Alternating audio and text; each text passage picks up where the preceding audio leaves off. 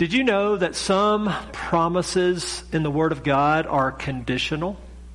That's right. Some have requirements that must be met first before the promise will be fulfilled. That's a conditional promise. It's an if-then proposition. There are promises in God's Word that, first of all, depend on commands being obeyed or steps being taken before you can expect to experience that promise and live out that promise. It's like the payoff of exercise. There is a payoff if you're faithful and consistent in exercise, but it's an if-then proposition. You don't get the benefits without doing the work, right? It's like the payoff of work itself, the fruit of our labor, whether we're parents or whether we're construction workers. If we will be diligent in our work, in our craft, God has promised certain blessings. If then. How about parenting? That's another illustration of this. If we parent well and faithfully and consistently, depending on God and looking to His Word and not the world, then we can experience the promises of God to us. Well, one such promise in the Word of God is the promise of peace. The promise of peace. How would we define this peace? We might call it the absence of fear. It might be considered the absence of worry. Doesn't that sound good? Doesn't that sound intensely timely and relevant? The peace I speak of then would be an inner calm and composure. And there is a promise of this peace to the children of God. It's found in Philippians chapter 4. So if you'll turn in your Bibles to this very familiar passage, but I hope you'll learn some things with me this morning that I learned in studying it this week. Our text this morning is Philippians 4:4-7. The title of the sermon is The Path to Peace. If we were to have a subtitle, it would be How to Cope with COVID-19.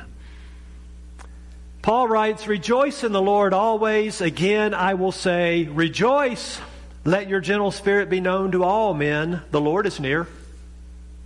Be anxious for nothing, but in everything by prayer and supplication with thanksgiving, let your requests be made known to God, and the peace of God, which surpasses all comprehension, will guard your hearts and your minds in Christ Jesus."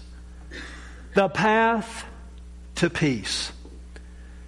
The idea of this text is Paul is writing from house arrest in the capital of Rome. And what he's doing here is he laid out for these Philippian Christians how they could experience the peace of God regardless of their circumstances. We need to understand the historical context of this great passage. Paul is under house arrest. That house arrest lasted about 2 years. When you read the book of Acts, it ends with Paul under this arrest. And from that place, he writes several letters. There were 4, in fact, and Philippians was one of them, and it's known as a prison epistle. And so he writes while he is chained to a Roman soldier. Paul can't leave the house. Paul can't go to work. He can't go do tent making as he was apt to do. He can't travel around to synagogues and preach Christ as the Savior for the Jewish people. He can't go into the marketplace and proclaim that God, the Creator, has sent His Son to redeem people from their sins. He is under house arrest. He is in a place of suffering. His wings have been clipped. His routine has been changed. His lifestyle has been turned upside down. And it went on for not 2 weeks, not 2 months, but 2 years. He writes this letter to the Philippian church. These folks were his generous friends. They had supported him financially and prayerfully in his ministry. And they had sent gifts to him more than once so that he would not have to do tent making, so that he could devote himself full time to the work of the gospel. And so he writes this letter back to them really as a thank you note, an extended theologically based thank you for their generous gift. It has been said that Paul perhaps was closest to the Philippian church. They were near and dear to his heart. But the interesting thing is they are also suffering. He says back in chapter 1 that not only has it been granted to them to believe in Christ, but it has also been granted to them. They have been the recipients of the gift of suffering. And he says that in chapter 1. And so Paul is suffering, and they are suffering. They're not under house arrest, but they're being persecuted. If they are converted Jews in the Philippian church, they are suffering at the hands of the Judaizers. They're suffering at the hands of their fellow countrymen, their fellow Jews. They would have been ostracized. They would have been kicked out of the synagogue. They would have been rejected by their Jewish culture. That could have affected their finances, their job, their family gatherings, all kinds of implications if a Jew in that time believed in Christ, just as it is today. If they were converted Gentiles, which would certainly have been the majority of the church, they would be hated by their fellow Gentiles for renouncing the Roman pantheon of gods. You see, when a person became a Christian, they were renouncing all of the gods and goddesses of their culture, of their cult, of their religion. And they were standing on one proclamation: Jesus is Lord. Jesus is Lord would become the confession of the early church. And so whether from Jews or whether from Gentiles, the recipients of these words that I've read were suffering recipients, just as we are today in many ways. Our wings have been clipped. Our finances have been overturned. Our routines have been tossed aside. And many of us are, in a sense, under house arrest, sheltering in place, not leaving our homes. If we are, it's very carefully and cautiously. And so there are so many similarities here. And so I think this is a very timely, relevant passage for us to consider this morning as we continue to take our break from the Gospel of Matthew. Today's simple and main point of this text for us is this: Philippians 4:4-7 gives believers the path to peace in all circumstances. The goal of the sermon this morning is for me to show you from the Word of God how you can have the peace of God no matter what. How you can have the peace of God despite COVID-19 and any other threat, problem, trial, or difficulty that would come into your life. The question that this text answers, and this is what really opens it up to us, this is what really gives us the sense of what Paul is saying in 4-7, is what steps must we take to experience the peace of God? What are those requirements and those prerequisites by which we must engage ourselves if we are to receive and experience this peace? What conditions must first be met? There are 3. But before we look at the conditions, we're going to start this morning at the end of the text. We're going to begin at the end with the pot of gold at the end of the rainbow. And that is verse 7. And so I draw your attention to verse 7. And you notice it begins with the word "and." It is connected to all that has come before it in 4-7. This is a unit of thought. And the way you get to the real truth of this passage is to realize it has several commands. Not one of those commands can be the thrust of the passage. So what is the thrust of the passage? It's verse 7. It's the pot of gold at the end of the rainbow. It's the treasure house of the peace of God. He says, and the peace of God, which surpasses all comprehension, will guard your hearts and your minds in Christ Jesus. I might translate it this way: and the surpassing all understanding peace of God will protect your hearts and your thoughts in Christ Jesus. And so we begin with the thought here that this peace of God, it is a surpassing peace. It goes beyond our brains. It is surreal, supernatural, and surpassing. As the NIV says, it transcends. This peace of God transcends our mental capacity to grasp it. It goes beyond our limited brains. It is both inexplicable and unexplainable. And those two words might mean the same thing. I'm not sure. So this peace of God that goes beyond, and you've experienced it if you're a believer, when you should not have the peace of God, and you do, and you say, I cannot explain it. My life appears to be falling apart. I cannot explain it, but right now I'm experiencing an inner calm and composure that I didn't think would be possible in these circumstances. That's what Paul is describing here. Let me try to illustrate it for you. When I think about something that is surpassing all comprehension, my mind goes to the universe. It goes to the galaxy and the stars and the numbers and the distances, right? And so I Googled this. I Googled how many stars are in our galaxy. Okay, just our galaxy, the Milky Way. How many stars? And this is hilarious. If you Google it, it says this: 250 billion plus or minus 150 billion. I mean, what a range of error, right? It's either 100 billion or it's 400 billion in just our galaxy. Okay, if that's not enough, it would be like the distance across the Milky Way. 52,850 light years. Light years. Okay, light travels 186,000 miles per what? Second. 186,000 miles per second. And our Milky Way, just our galaxy, is 52,850 light years in distance. Okay, if that's not surpassing enough for you, how about then the number of galaxies in the universe? Estimated to be 100 billion. 100 billion. So if you take our Milky Way as a representative example and say it has the number of stars in our galaxy, then we might want to compute the stars in the universe, right? Assuming there are 100 billion per galaxy, that would be on the low end. The stars in the universe is 1 billion trillion. That is a 1 with 21 zeros after it. That's surpassing comprehension, right? That's going beyond your brain to calculate. Here's one more. It would be like the distance across the ever-expanding universe. 47 light years. Did I say 47 light years? I meant to say 47 billion light years. The distance across the ever-expanding universe. 47 billion light years. Now I'm getting to something that is a bit surpassing all comprehension. Well, let's bring it home to Earth, planet Earth. This still surpasses comprehension. It would be like a $2.2 trillion stimulus package. 2.2 trillion with a T. Like 2 weeks ago when they started talking about the stimulus package, the first number they threw out was 500 billion.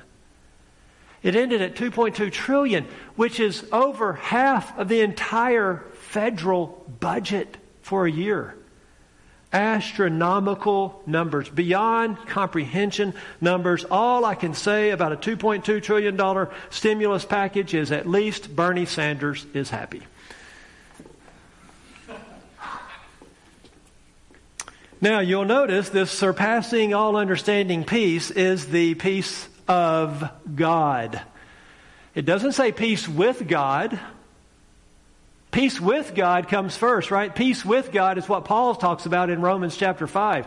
Peace with God is when we trust Jesus Christ to be our Lord and Savior, and we are reconciled to God, no longer His enemies, but become His children, no longer running from Him, but become His friends. And that conversion results in a person who was once at odds with God and in rebellion against God. That person becomes one who is at peace with God. That's not what Paul's talking about here, though. He's talking about the peace of God. This is something that only then the believer can experience. Peace with God comes first. Peace of God comes second. But I want you to see this. This might be the biggest takeaway of this passage for you this morning.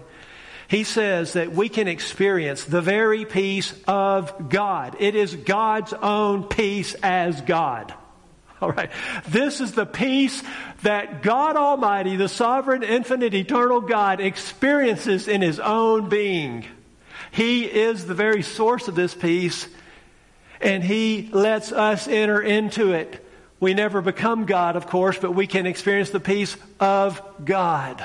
What an amazing statement this is. What an amazing pot of gold and treasure this is. This inexplicable, unexplainable peace is the very peace God has as being the sovereign on the throne of the universe. You think God is afraid of anything? You think God is worrying? Not on your life. God can't worry. God can't be afraid because He experiences His own peace as God, as the Almighty. And he says, here it is for you, believer. Here's what you can have if you will follow these steps. And we see here that this peace of God, it guards us. The word could be translated protect or keep. It's like a sentry on duty, standing guard over something that is treasured. And this very peace of God will guard your hearts. That's your central processing unit. Your heart is mission control of your life. It's your mind, emotion, and will. It's who you are at the inner core. It's your personhood. It will guard you. It will guard your hearts and your minds. And I think minds here would be better translated thoughts, because our mind, biblically speaking, is part of our heart. And so what I think Paul is referring to here is the thoughts that proceed from the heart, right? We know from Jesus that it's the heart that produces our thoughts.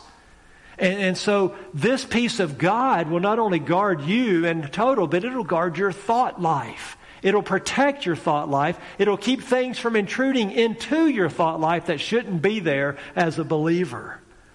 What an amazing promise this is.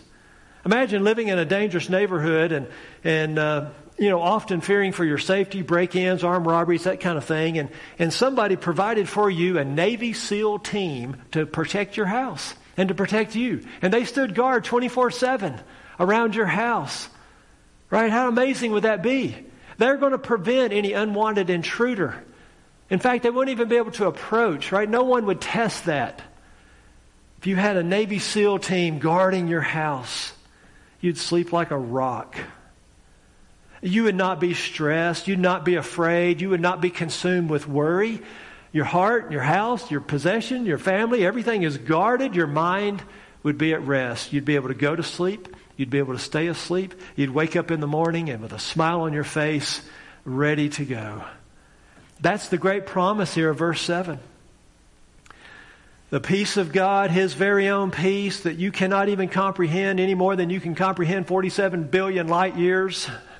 It will provide a century around your life and your thoughts in Christ Jesus. All right, that's the promise of peace. Now, what is the path to get there?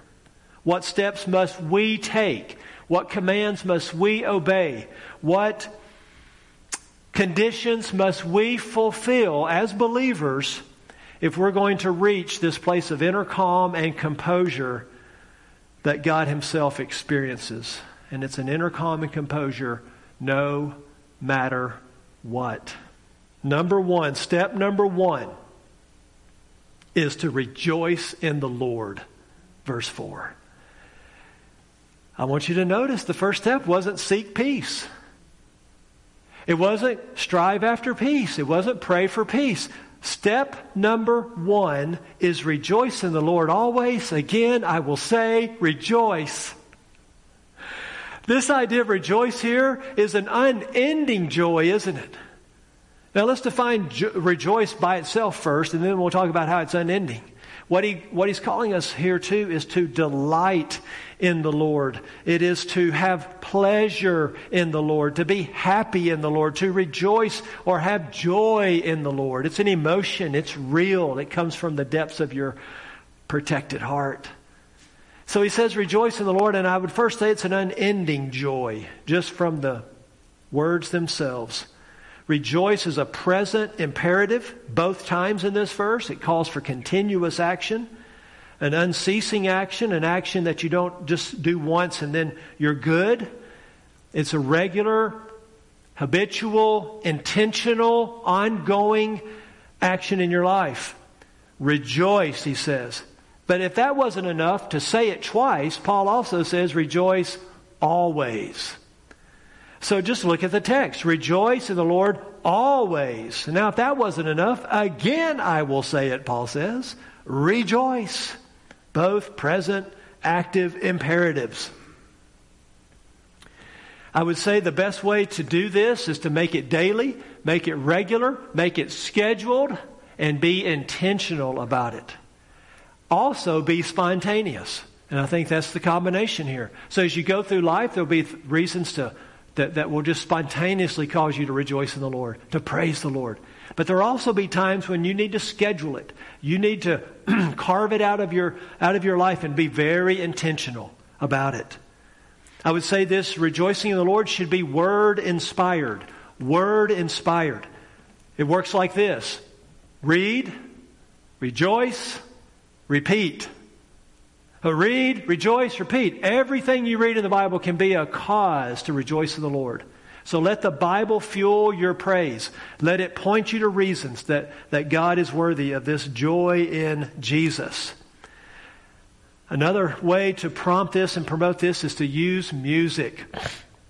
Music is a gift from God designed to meet the condition of this very verse. God gives us the gift of music and musicians and writers and for this very reason, that we can rejoice in the Lord always. Listen, if you're only singing on Sundays, something is wrong. And if you're not singing on Sundays, something is wrong. This is a ready-made path to obey the Word of God, as music is primarily designed to stir our emotions in this direction. So we are to rejoice in the Lord. I would also say, not only is it an unending joy inspired by the Word and prompted by music, but it is a rejoicing with unshakable joy. Unshakable joy. Why do I say that? Because of the key of this verse. What is the key? It's not the word rejoice, and it's not the word always. The key is in the Lord. This is the most important part of verse 4, and the most important part of this command. And this is why our rejoicing can be unshakable, because it is not in the news, it is not in government, it's not in doctors, it's not in science, it's in the Lord. Our rejoicing is not in a government bailout. It's not in the economy. It's not in our job. It's in the Lord. It's not in our house. It's not in our car. It's in the Lord. And it's not in getting, I had to go there, the last pack of toilet paper. That is not what we are to rejoice in. We are to rejoice in the Lord. And if it's in the Lord, then it's unshakable, because He never changes. He is the one constant in our life. He's the one guarantee in our life. He is the only thing that is certain in our life, is the Lord Jesus. And so Paul can say, rejoice always. Again, I will say rejoice. Remember, he does not write from a yacht in the middle of the Mediterranean. He's not on a recliner sipping his favorite wine of Italy. Okay?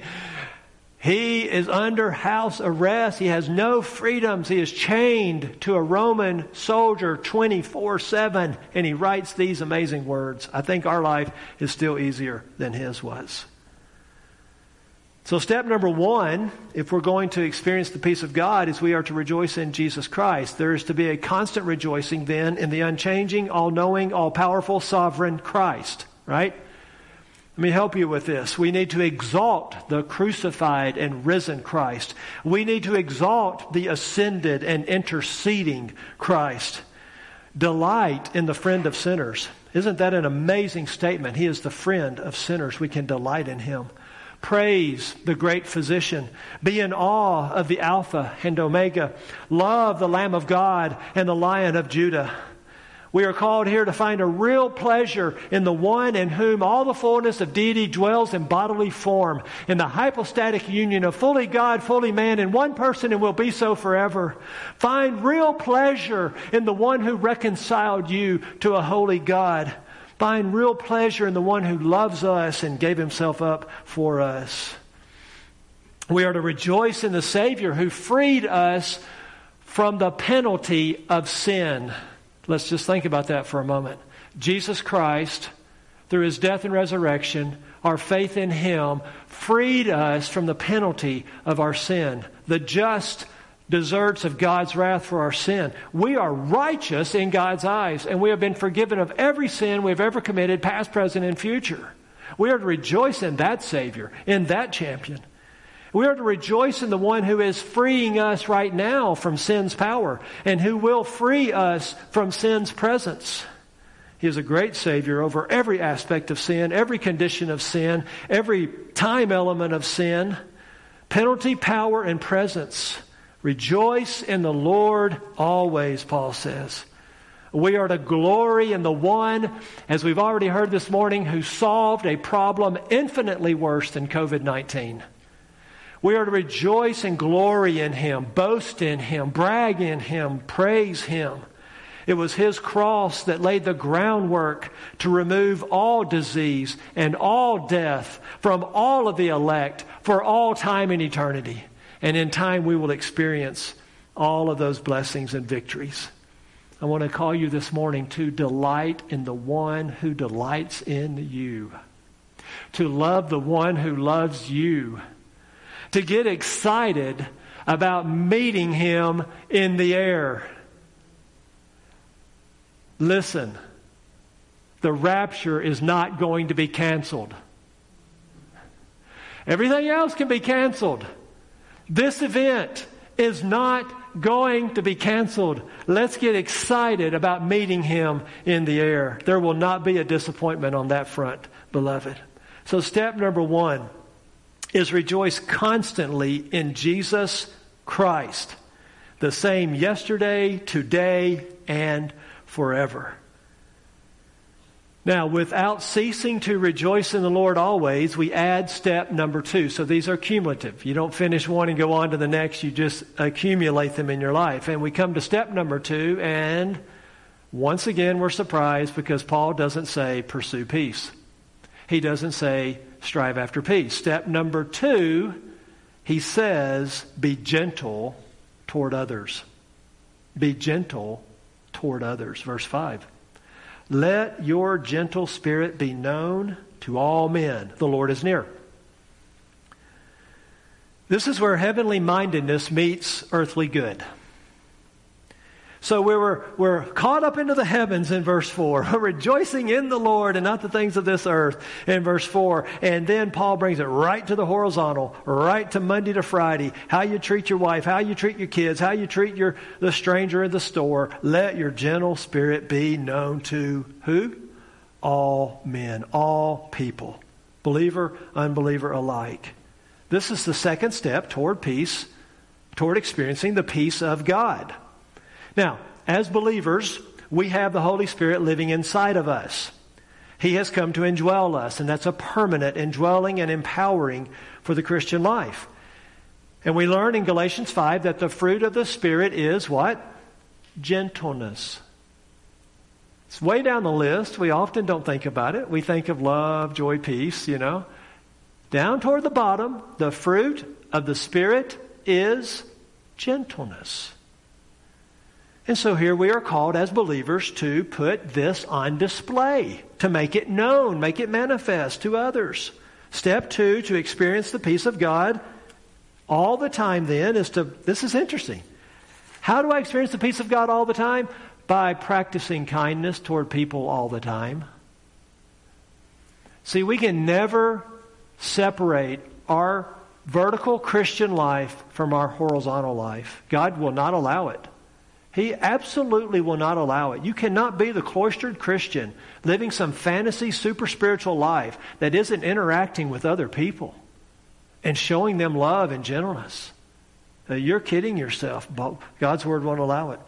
Let me give you a few other translations of this verse. Let your courteous spirit be revealed. Let your considerate nature be known.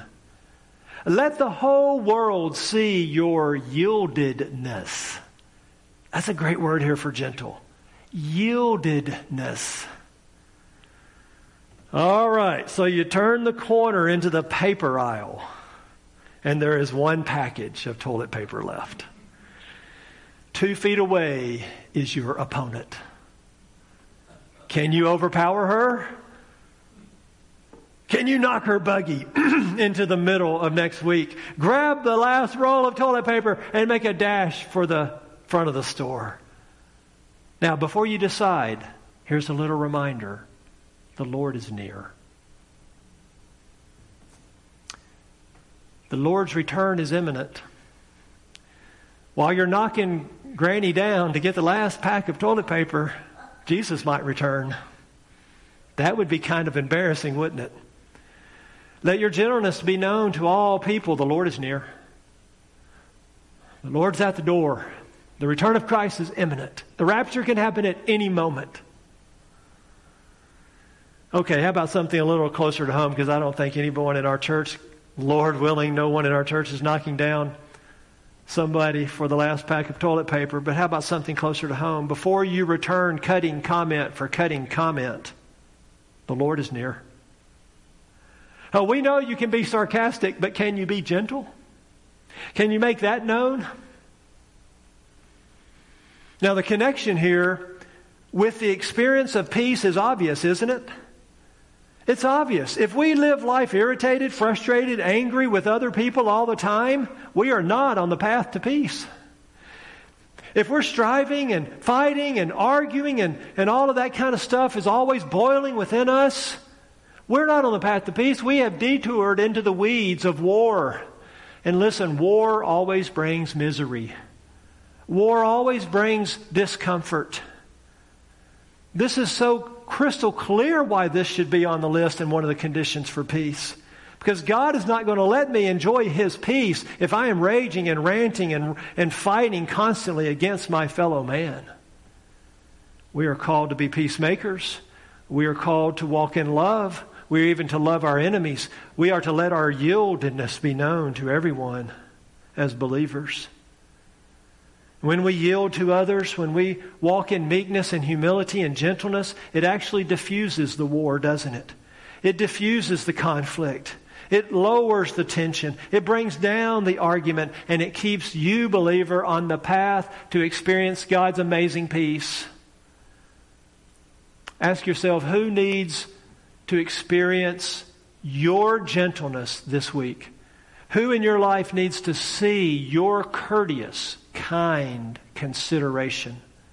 Who needs to hear words of kindness come from your mouth? Let your gentle spirit be known to all men. Now, while we're rejoicing in the Lord and being gentle toward everyone else, we add step number 3, the final step to experience the peace of God. It's verse 6. Turn every worry into prayer. Turn every worry into prayer. Verse 6, be anxious for nothing, but in everything by prayer and supplication with thanksgiving, let your requests be made known to God. My first observation to show you is our gentle spirit was to be known to all men. Same word, let our requests be made known to God. Put them on display. Make them evident. But here are 2 commands now in verse 6, a negative and a positive. Be anxious for nothing on the one hand, and a pray about everything on the other hand. Let your requests be made known to God. They're both imperatives here.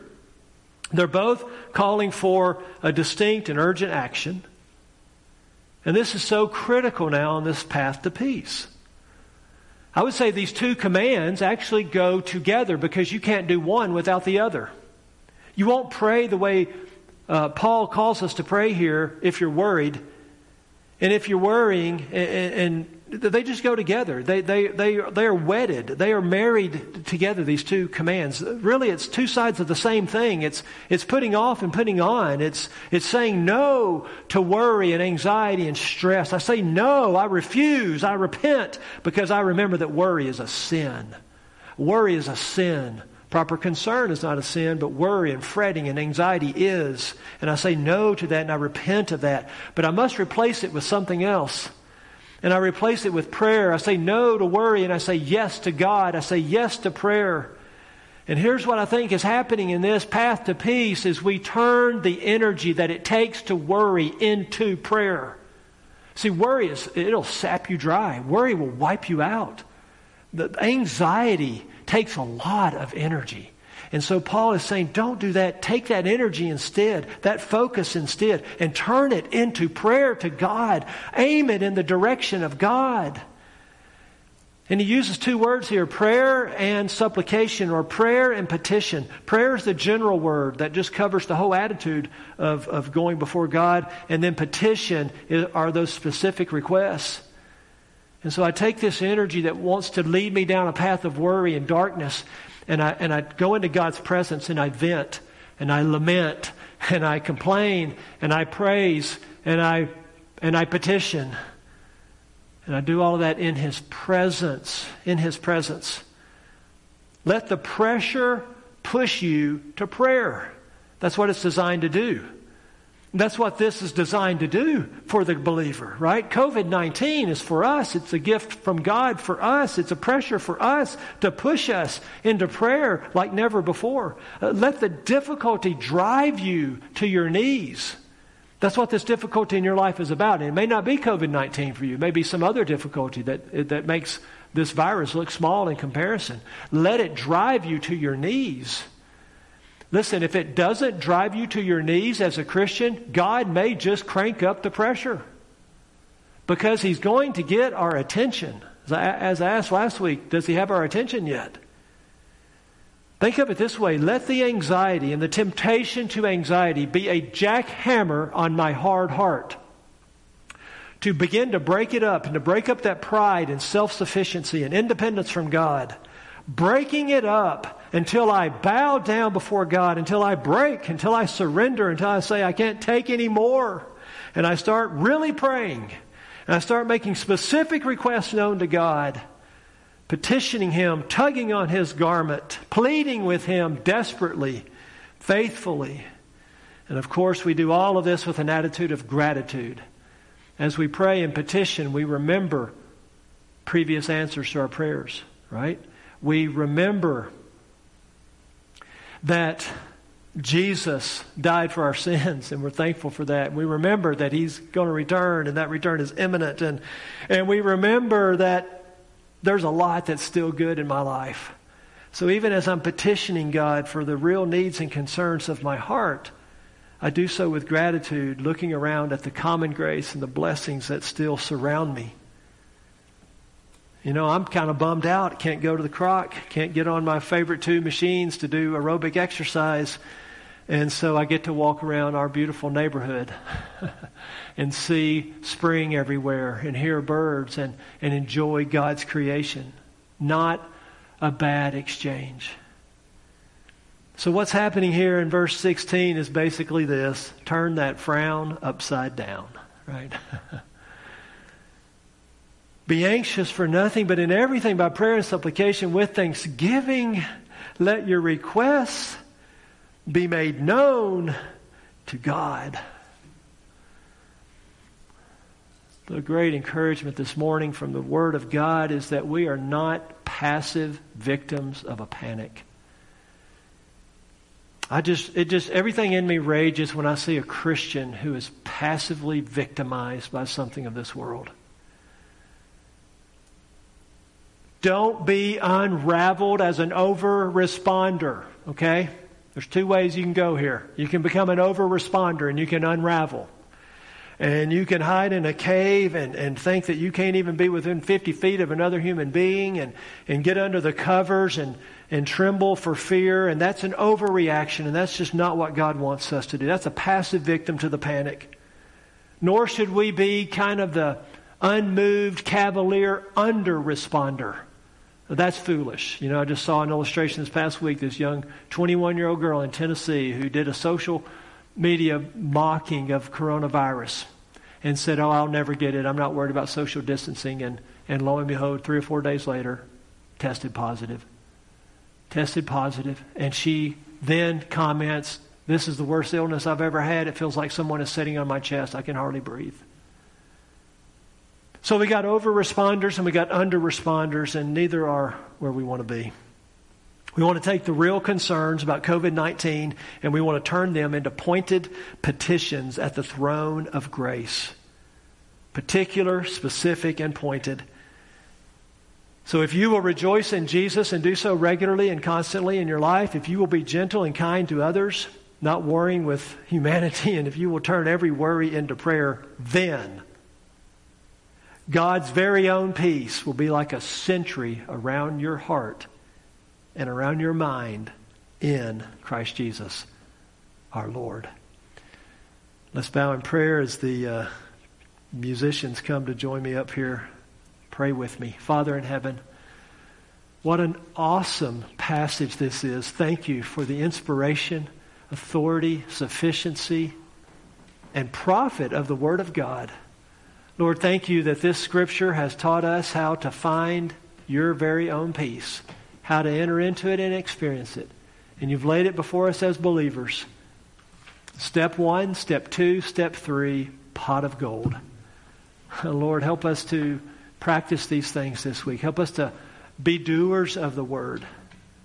And Lord, if there's anybody out there watching right now, anybody out there listening who they can't even think about right now the peace of God because they don't have peace with God, may they even now, as we sing the gospel in this great song, In Christ Alone, may these lyrics, may these words penetrate their heart to show them what Jesus has done for them, to show them how they can have forgiveness of sins and eternal life with God, and then experience the peace of God. We pray in Jesus' name, amen.